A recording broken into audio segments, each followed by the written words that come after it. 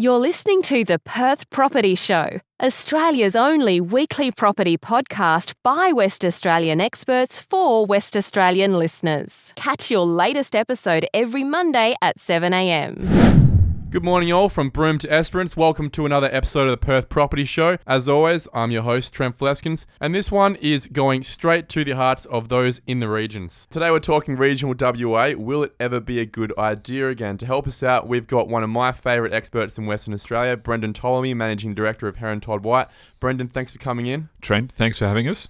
Brendon, let's crack on straight away. When we think regional WA, we generally think about the Pilbara, don't we? Absolutely. There's been a lot of property investment in there in the past. Yeah. There has, right? Let's talk Karratha. We'll start from the top and we'll work our way down. Interesting in Karratha because there's a good story to be told there. We saw a period of time where everything crashed. By an HW analysis, we were 66% down in property values from the peak to the trough. And it's a massive statistic and obviously means lots of people lost lots of money over a pretty quick period of time within a couple of years. And we went through that market cycle where people thought they could sell their house at the top of the market. Suddenly, the demand for that property ebbs away and they're left holding an asset that is then dropping in value. The interesting from a valuer's point of view, we're watching the analysis of that and waiting for the market to show us what the new bottom is. And we saw that about 18 months ago where we saw transactions come through. Some of the banks starting to sell properties and you find out where the property market has fallen to. So we went from $700,000 median house price to transactions down at $250,000 for a standard 3x1. So you're saying that you've seen the bottom? Yep, we've seen the bottom. So we can definitively say now that through the evidence that we're analysing for our valuations, that we've seen the bottom and that we've seen things moving upwards slightly. So a 10% and maybe even slightly larger than 10% gain in capital values on good product in Karratha. So let's think about what that good product is because we need to be cautious around what we're saying is the thing to buy in that locality. Is good product new product? No, well, interestingly, in Karratha, the good product was the old product. So the locals wanted to buy older 3-bedroom, 1-bathroom houses on big blocks because they essentially don't live inside in Karratha. They want to live on the back porch. They want to have a large shed in the backyard for their toys, so jet skis and boats and extra cars and quad bikes and things like that. So secure a shed, you need some space to put that, probably a pool and a really big patio to live under through the hot months. So that idea, that rule of land trumps house still applies in Karratha as well? Absolutely, yeah. So the family comes along and says, where we're going to live in the backyard. We need the biggest backyard we can get. Not so much, I need a 4-bedroom, 2-bathroom home on a 500 square metre lot, which is closer to the new product up there. It's really interesting. I think a lot of people will be quite surprised to hear that we've been waiting quite cautiously as to whether Karratha and all that area would ever be coming back again. Obviously, at some point would have, but we don't hear a lot. There's not a lot in the news about Karratha. Are you here to say Karratha is a buy? Look, it looks like a buy to us at the moment. In terms of what we're seeing at the stage of the market cycle, we can see mortgagee and possession properties being washed out by the banks. So where the people have lost the money from the top end of the market and not being able to readjust their asset profile. Those properties have been sold either by the banks or by the individual themselves, and the market's essentially been cleaned out by lots of local activity, lots of locals buying property in there. Well, they're the first people to have the information, aren't they? Exactly. They're the first ones to know, and in any market, the people with information first are the ones that generally win first. Yeah, absolutely. And so they've either come out of a rental and said, right, it's time that I can buy now because the values have gone down, or they're obviously investors that have sat there, probably sold at the peak of the market. Again, a local looking at the market going, now's the time to get out, bank the money, come back in at the bottom of the market. Do you have any information as to whether the banks are starting to play a ball on that too? Yeah, so there's a couple of the biggest banks that are absolutely playing ball in there. Interestingly, there's another couple of the banks that don't want to finance into that marketplace. Whether they got burnt in the past, not sure, but essentially they probably have got some policies around the fact that it's a mining town and they're not sure that they want to lend into a mining town. For a long time, postcode blacklists have been a reality with the big banks. So that obviously can go on and off, and it's good to see that with a couple of the banks, that blacklist might now not include the Karratha postcode. Yeah, and I need to be cautious about what I say and know about blacklists, and I don't have a deep knowledge of that. What we can see, though, is where we get valuations from certain clients, and we can see where they want to lend and don't want to lend. And I can definitively say there's a couple of banks that really don't seem to have a postcode lending policy, whereas there's another couple of banks that definitively do. Well, clearly, if you're being hired by the bank to do a valuation, they haven't said no. Exactly. So they're checking that asset value, making sure that the asset that they're going to lend against is actually underpinning the borrowings of their client and making sure that the market's stacking up. And obviously looking at our reports and seeing what the risks are of them lending in that locality. Let's talk Newman. We'll step down. Newman for me is an interesting one. I love it. It's that junction point where you wonder, what is Newman? What do they do? They're not near the ocean. They're not near the ports. But that really interesting, important hub for most of the mining companies. And when you go there as a town, really beautiful community, supported very strongly by the big miners. They're waiting for a bit of a crack. Do you have any news for them? Yeah, Newman's an interesting town because it is still an oversupply situation and it has had a crash in terms of values. We've been doing some of those mortgagee in possession type valuations through there for the banks. So the banks are still cleaning out some of that stock where people have lost money. It hasn't so much had a clean out yet. It probably is bumping along at the bottom, though there are some products where we've seen a slight increase in value. So as an example, we've done some mortgagee in possession valuations on a decent sized block, not in the best part of Newman, where a really old 1960s fibro cement house on a decent block of land, $50,000, where was the types of value ranges there. Yeah, just looking at vacant land in the area. Most recently, we've seen in the subdivision just to the north of the town, the Strata Lot subdivision, a vacant land sale in there at $12,000. Wow. From memory, that's a 300 or 400 odd square metre block. And obviously, you've got the problem of needing to try and construct something on that lot. And then elsewhere in town, there are some other standard size vacant lots. But what we're seeing there at the moment is there's sections of town where there's lots of vacant houses.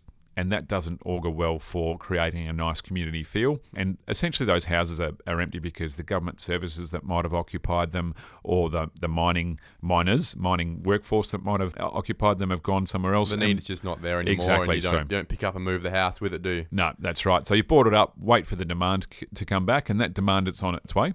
The other interesting thing about Newman is that it's got a new shopping centre and a massive new dome cafe there. Very big. And they have created a really decent little community hub in the middle of town there. Like you say, it looks like a nice place to live. So I've been in the Dome a couple of times recently and great place to work. We get into town and go and do some inspections and go and post up there, grab some lunch and coffee and work while we're there. And it seems like that's a really standard thing for people to be doing. It's a fantastic community, Brendon. I love the people there and they really get around each other. Everyone knows each other. Yep. And I guess they're just waiting for their opportunity where that balance of supply and demand. And they can't control supply. It will be what it will be. Exactly. But that demand side, and I guess they're the first ones to see it, aren't they? When the service companies for the mining towns start coming back in, they're really the ones you want to be calling to say, look, is things moving there? Because, you see a lot more of it happening in the rest of the state. Yeah, absolutely. And the interesting things we've seen from the locals in Newman is them buying up the old places, the ones that I just mentioned, maybe the fibro cement older places or even the 80s type places, and doing them up and then selling them on. So buy it really cheap. Do the quick cosmetic reno, and when I say quick, it's not easy in a location like that. You don't just drop down to Bunnings and buy the equipment and the materials. Exactly. So you need to be a really organised, almost like a project manager, handyman, to be able to actually manage the process and do the renovation and then on sell and try and make a profit. Okay, so a little bit of a wait and see for Newman. Let's move south even further to Kalgoorlie. Yes, Cal is interesting. It is still going through the bottom end of its cycle and struggling just depending on which section of town you're in. So again, a fair bit of mortgagee in possession type activity there. So where values have corrected slightly, and they haven't corrected in a really dramatic fashion, the same as up north. Well, they're not very high value in the first place, are they? So it's hard. There's always a little bit of a flaw with a town that is so perennial. Yep. And so you're looking at things like socioeconomic issues, issues with family unit, that kind of situation where maybe a relationship's broken down, and that brings through those issues with mortgagee in possessions in a place like Kalgoorlie, as well as coupled with the idea that values haven't gone up or more importantly, have come back again, and then people start looking at their asset value and go, hang on, this cost me X dollars, it's now not worth that anymore. Why are we paying off our mortgage? And that causes people stress. So it's looking for its recovery. we really can't probably see anything that's going to make it recover dramatically in the near future because it is such a flat cycle type town. So yeah. It being a gold mining company and gold being such an old industry there, it doesn't see those big booms and busts that the top of Australia sees. Yep. And it's got a fairly mature, robust market there anyway that supports those swings. Yep. Yeah, and so the drivers to cause another outbreak in values really aren't there to make sure that it has that successful increase into the future. For me, I always focus on talking about not being caught out by the rental yields that come up. Sometimes you'll see on the property magazines and even REWA, the number one rental yield suburbs in Western Australia. It's really strange. They'll come up with suburbs you may not have heard of before that may be around these towns, like Kendana and things like that. But what we have to remember, I think, is that these are rental yields off a $110,000 house. And it looks fantastic, Yep. but when you take rates and all that into consideration, you're either making $50 throughout the year from Yep. that really good rental yield, or you might be losing money with a bit of maintenance. So don't get caught out just by the metrics. Really look at what you're buying and whether that's actually going to, as a quantum, make you some money. Yeah, and therein lies the dilemma of where you're going to invest your property dollar.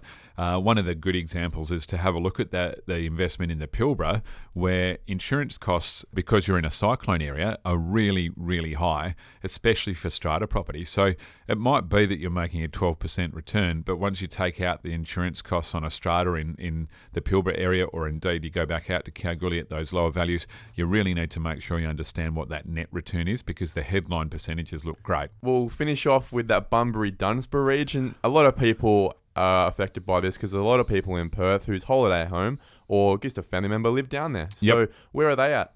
Yeah, so Bunbury has gone through a stage and is still, going through a stage of recovery. It's a different town completely as an industrial town as opposed to, say, Dunsborough. So we'll just split those up slightly.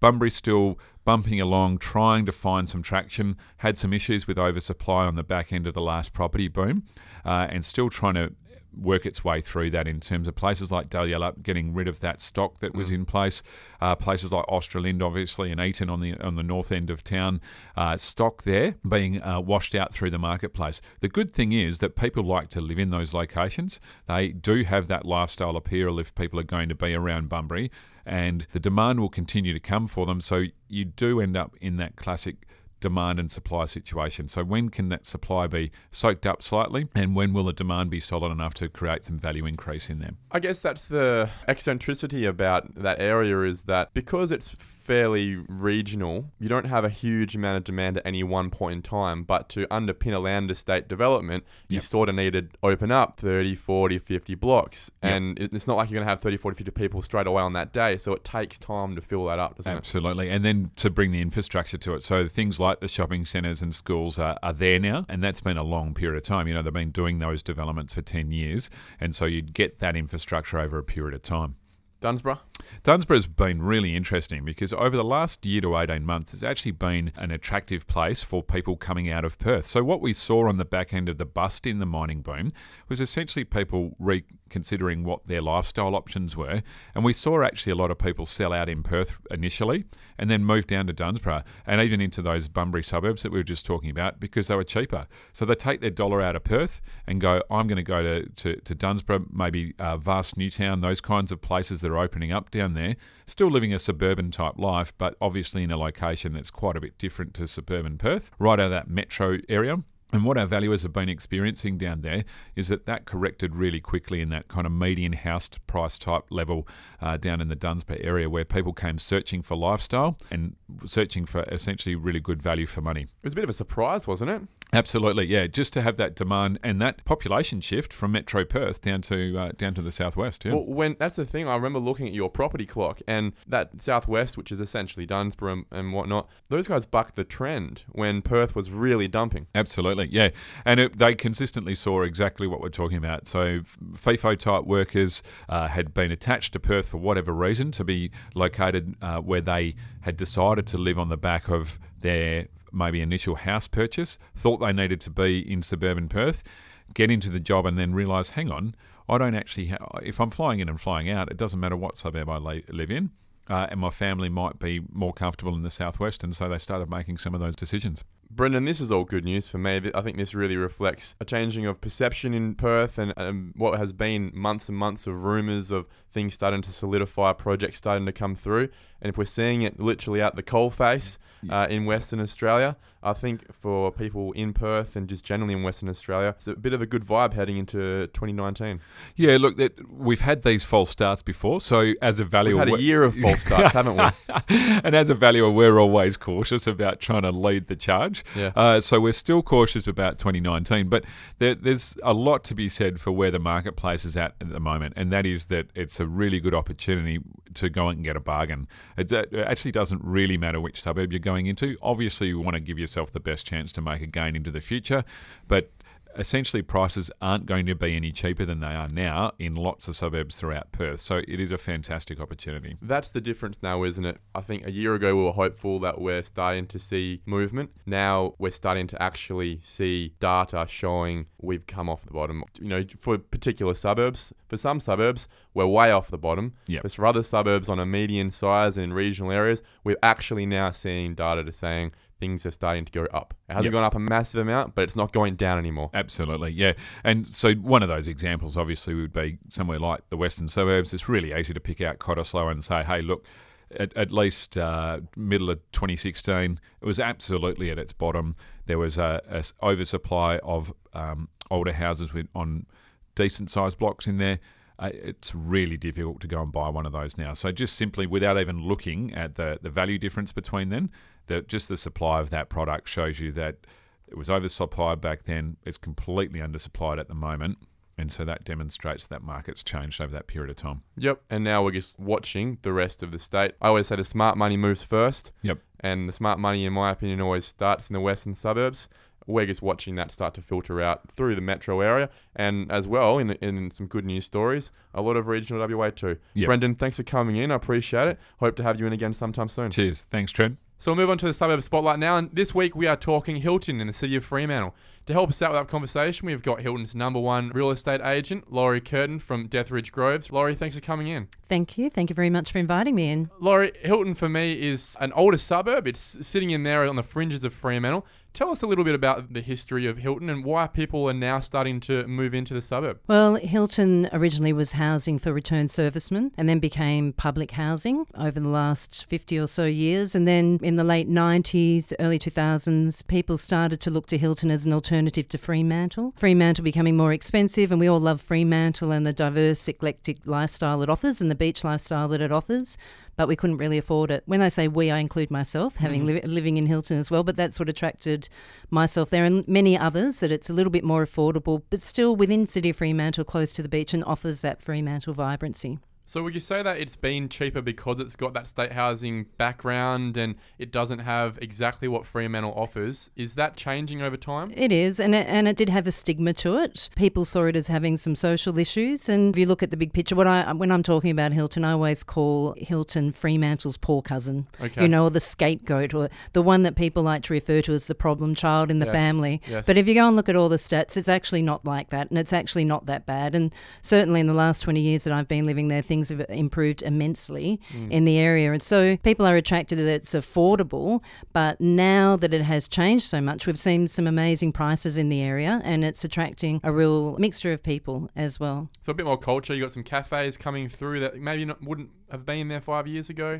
The local supermarket I referred to many years ago, it was like the Bronx. You were a bit worried about going in there, what might happen. But now I even catch many of my Fremantle friends up at the local IGA that I refer to as the best IGA in Fremantle. We've also got amazing Gilbert's, and now across the road on the main strip there, which has just been updated, there's a cafe there as well, which is attracting a new group of people. So you've got 3 or 4 local cafes happening nearby. There's also a mixture of parks. There's the local community garden, Hilton Harvest. We've got the PCYC, which recently has won many community awards. I believe it's the most visited PCYC in WA, and it runs lots of programs as well. So there seems to be more and more reasons for people to be coming up to Hilton than what perhaps it was 10 or 15 years ago. So you alluded to, I guess, a change of guard in the type of people that are coming through and living in Hilton. Tell us about that. What sort of people are starting to buy properties off of you in Hilton? There's a mixture, but recently I've been selling to a lot of first homeowners. But when we think of a first homeowner, I think we all think of someone young, and that given the prices that Perth had experienced some years ago, that prevented some people from buying. So I'm seeing many older people that couldn't afford to buy their first home. Perhaps they're in their 30s, late 30s, early 40s that can now get into the market. So I am selling to a lot of first homeowners. There's young families, and also there's a lot of single ladies as well that are buying some of the homes in the rear lots, the newer homes that require less maintenance. Well, that was a perfect segue onto the types of properties that are available in Hilton. It's starting to change, obviously, with a bit of development. We'll talk about that in a bit. But walk us through what sort of properties that we can see in Hilton as a diverse optionality for people, and what price points that might be incurring for someone looking to buy. Well, at the minute, I think the median house price in Hilton's sitting around $530. It did go up as much as $575 about 3 or 4 years ago. It's always been pretty steady, though, over the years. And right now, the character homes are always the most popular in Hilton. That's what attracts people. That's the identity of Hilton. Yeah, very much so. Those timber framed homes. And I don't know if you know, but those original homes that were built, there was only 7 floor plans of those homes. So it is so interesting to go into them, the ones that have been renovated. And you might see 2 or 3 identical floor plans, but the owners of those homes have all renovated them in a different way. You know, they've chosen to move them around slightly different or have their living spaces in different parts of the home. So that makes it really interesting. They're interesting. The character, obviously, the gardens, I think too, the trees in Hilton, the bird life also really attracts people. It is known as the garden suburb, and people really enjoy their indoor-outdoor livability. So that style of home primarily is the number one that people enjoy. Okay. With subdivisions, you see a lot more of the newer homes being built. People generally that like newer homes don't really like Hilton. They probably would prefer Palmyra or Willagee or even Success or one of those areas. Sometimes when people are building the new homes in Hilton, I've observed that they make the mistake that they don't do enough market research into what Hilton people like. So if people in Hilton are going to buy one of the newer homes, they're going to look for something that has really good northern orientation, gets really good northern light into the living spaces.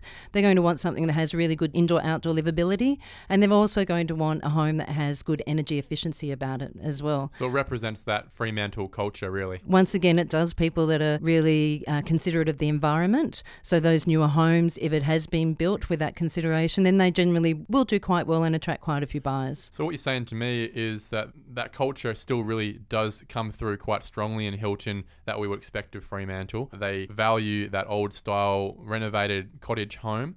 And to a point where they actually don't value cookie cutter development blocks that a lot of people might expect might be an option to develop. Yeah, that's exactly right. And in That's fact, really interesting, and it's quite unique, really. You don't hear that a lot. Well, you see it when a developer might come through, they'll divide the lot, and in the back they'll build a project home. Yeah. And they think, everyone loves a new 4x2, with a kitchen, a new kitchen and so forth. No, it's not going to cut it. And the other reason too, it's got low ceilings most of the time. There's not a lot of consideration being put to the indoor-outdoor livability. They might have a very, very small alfresco area that doesn't lend itself to nice gardens or trees or anything like that. So, and the other interesting thing too is that when people are squeezing those 4x2 homes into a lot, then they make the room sizes smaller. Too small. So what I've noticed lately in Hilton, and in fact I sold an amazing little 2-bedroom cottage last year. I think from memory I sold it for around $485. It was the middle lot of a triplex subdivision, and it reflected the Hilton style. And what I'm finding is that style of home will attract far more people than if that developer had gone and squeezed some new 3x2 in there, that they gave more consideration to the living spaces and the functionality and the livability of the property, rather than thinking, everyone loves a brand new 4x2 with a new kitchen, we'll squeeze that in here and it'll sell. They don't sell in Hilton. They sit on the market and end up by selling for a much lower price. That's a really, really good insight. Most people wouldn't expect in most suburbs, and clearly is important to the people of Hilton. And that leads perfectly again onto our next topic, and that's developability in the suburb. Can you run us through the different zoning types in Hilton and where people should be looking if they want to do a development in Hilton? Well, most lots in Hilton do have the split zoning of the R20, R25. Run us through what that means to people with the types of blocks available. Yeah, so the R20 you would need over 900 square metres to subdivide that property. The R25 you would need between 700 and 900 square metres to subdivide it. And once it's subdivided, the council would require you to put a restrictive covenant over the 2 lots that would state that any development over those those 2 lots would need to meet with the City of Fremantle's energy efficiency building scheme. Now, that's not something to be scared of. In fact, I'm quite happy or pleased with the council that they've done that, because it is encouraging developers to give more consideration to the environmental side of their build or the sustainability side of it. And you can see in some other councils where they have changed the zoning and they haven't introduced that, it's really diminishing the values in the area, because developers are just building inferior product, and that's not, the overall area is not holding its value. So in Hilton, some of the lots, like I said, are zoned only R20, but most of them have the split zoning of R20, R25. And what is the general lot size of an undeveloped block? These days, probably there's 880 thereabouts. So that's perfect. So in that R25 level, you're looking at doing a house behind a house, or a knockdown and a side-by-side maybe? No, you can't do a knockdown in Hilton. So this is the other thing that people feel a little frustrated with about Hilton, is that in the planning policy for Hilton, there is consideration for heritage. So you must apply to the council to demolish any of the street front homes. In my time in Hilton in the last 18 years, I've only observed one person managing to get a home demolished. I have heard that there may have been a couple more prior to that, but I do know of only one. It is very difficult. You can apply to council, but I don't like your chances. And in fact, I welcome that. I'm glad that we have that, because if we didn't have that, people would be demolishing all those gorgeous timber framed homes and we would be looking like a new estate. So the overall area now manages to keep that wonderful feel it has. That identity. Yeah. That's a really big theme that I'm hearing. Yep. And that's really interesting because, again, most people, I think, would possibly go into a purchase and not have that background of understanding, look, you can't knock it down as easy as any other suburb, and get caught with the reality that, you know, that plan you may have had, that concept you had to do a side-by-side and put something that might have been nice up, actually isn't going to happen, and you're going to have to salvage this or put that property back on the market because you're going to have to find somewhere else to do it. Yeah. Some developers may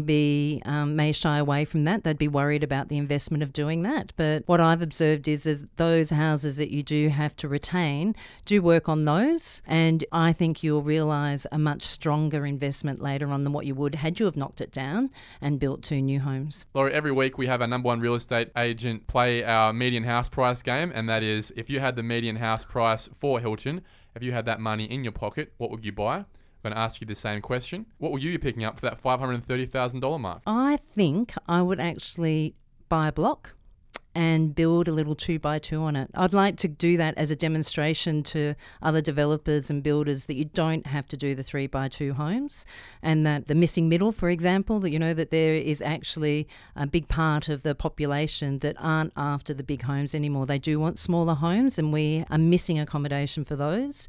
And I think you could do something quite nice for that. Be considerate of your indoor-outdoor livability, and at the same time build a very comfortable home. Lauri, thanks for coming in. We hope to have you in again sometime soon. Great. Thank you for having me. Thank you for listening to another episode of the Perth Property Show. If you've only just joined the conversation, you can catch up by heading over to our website, perthpropertyshow.com.au, subscribing to the podcast, or joining our Facebook page. Don't forget to tune in next Monday at 7 a.m. for more expert insights, local analysis, and suburb spotlights. Happy hunting!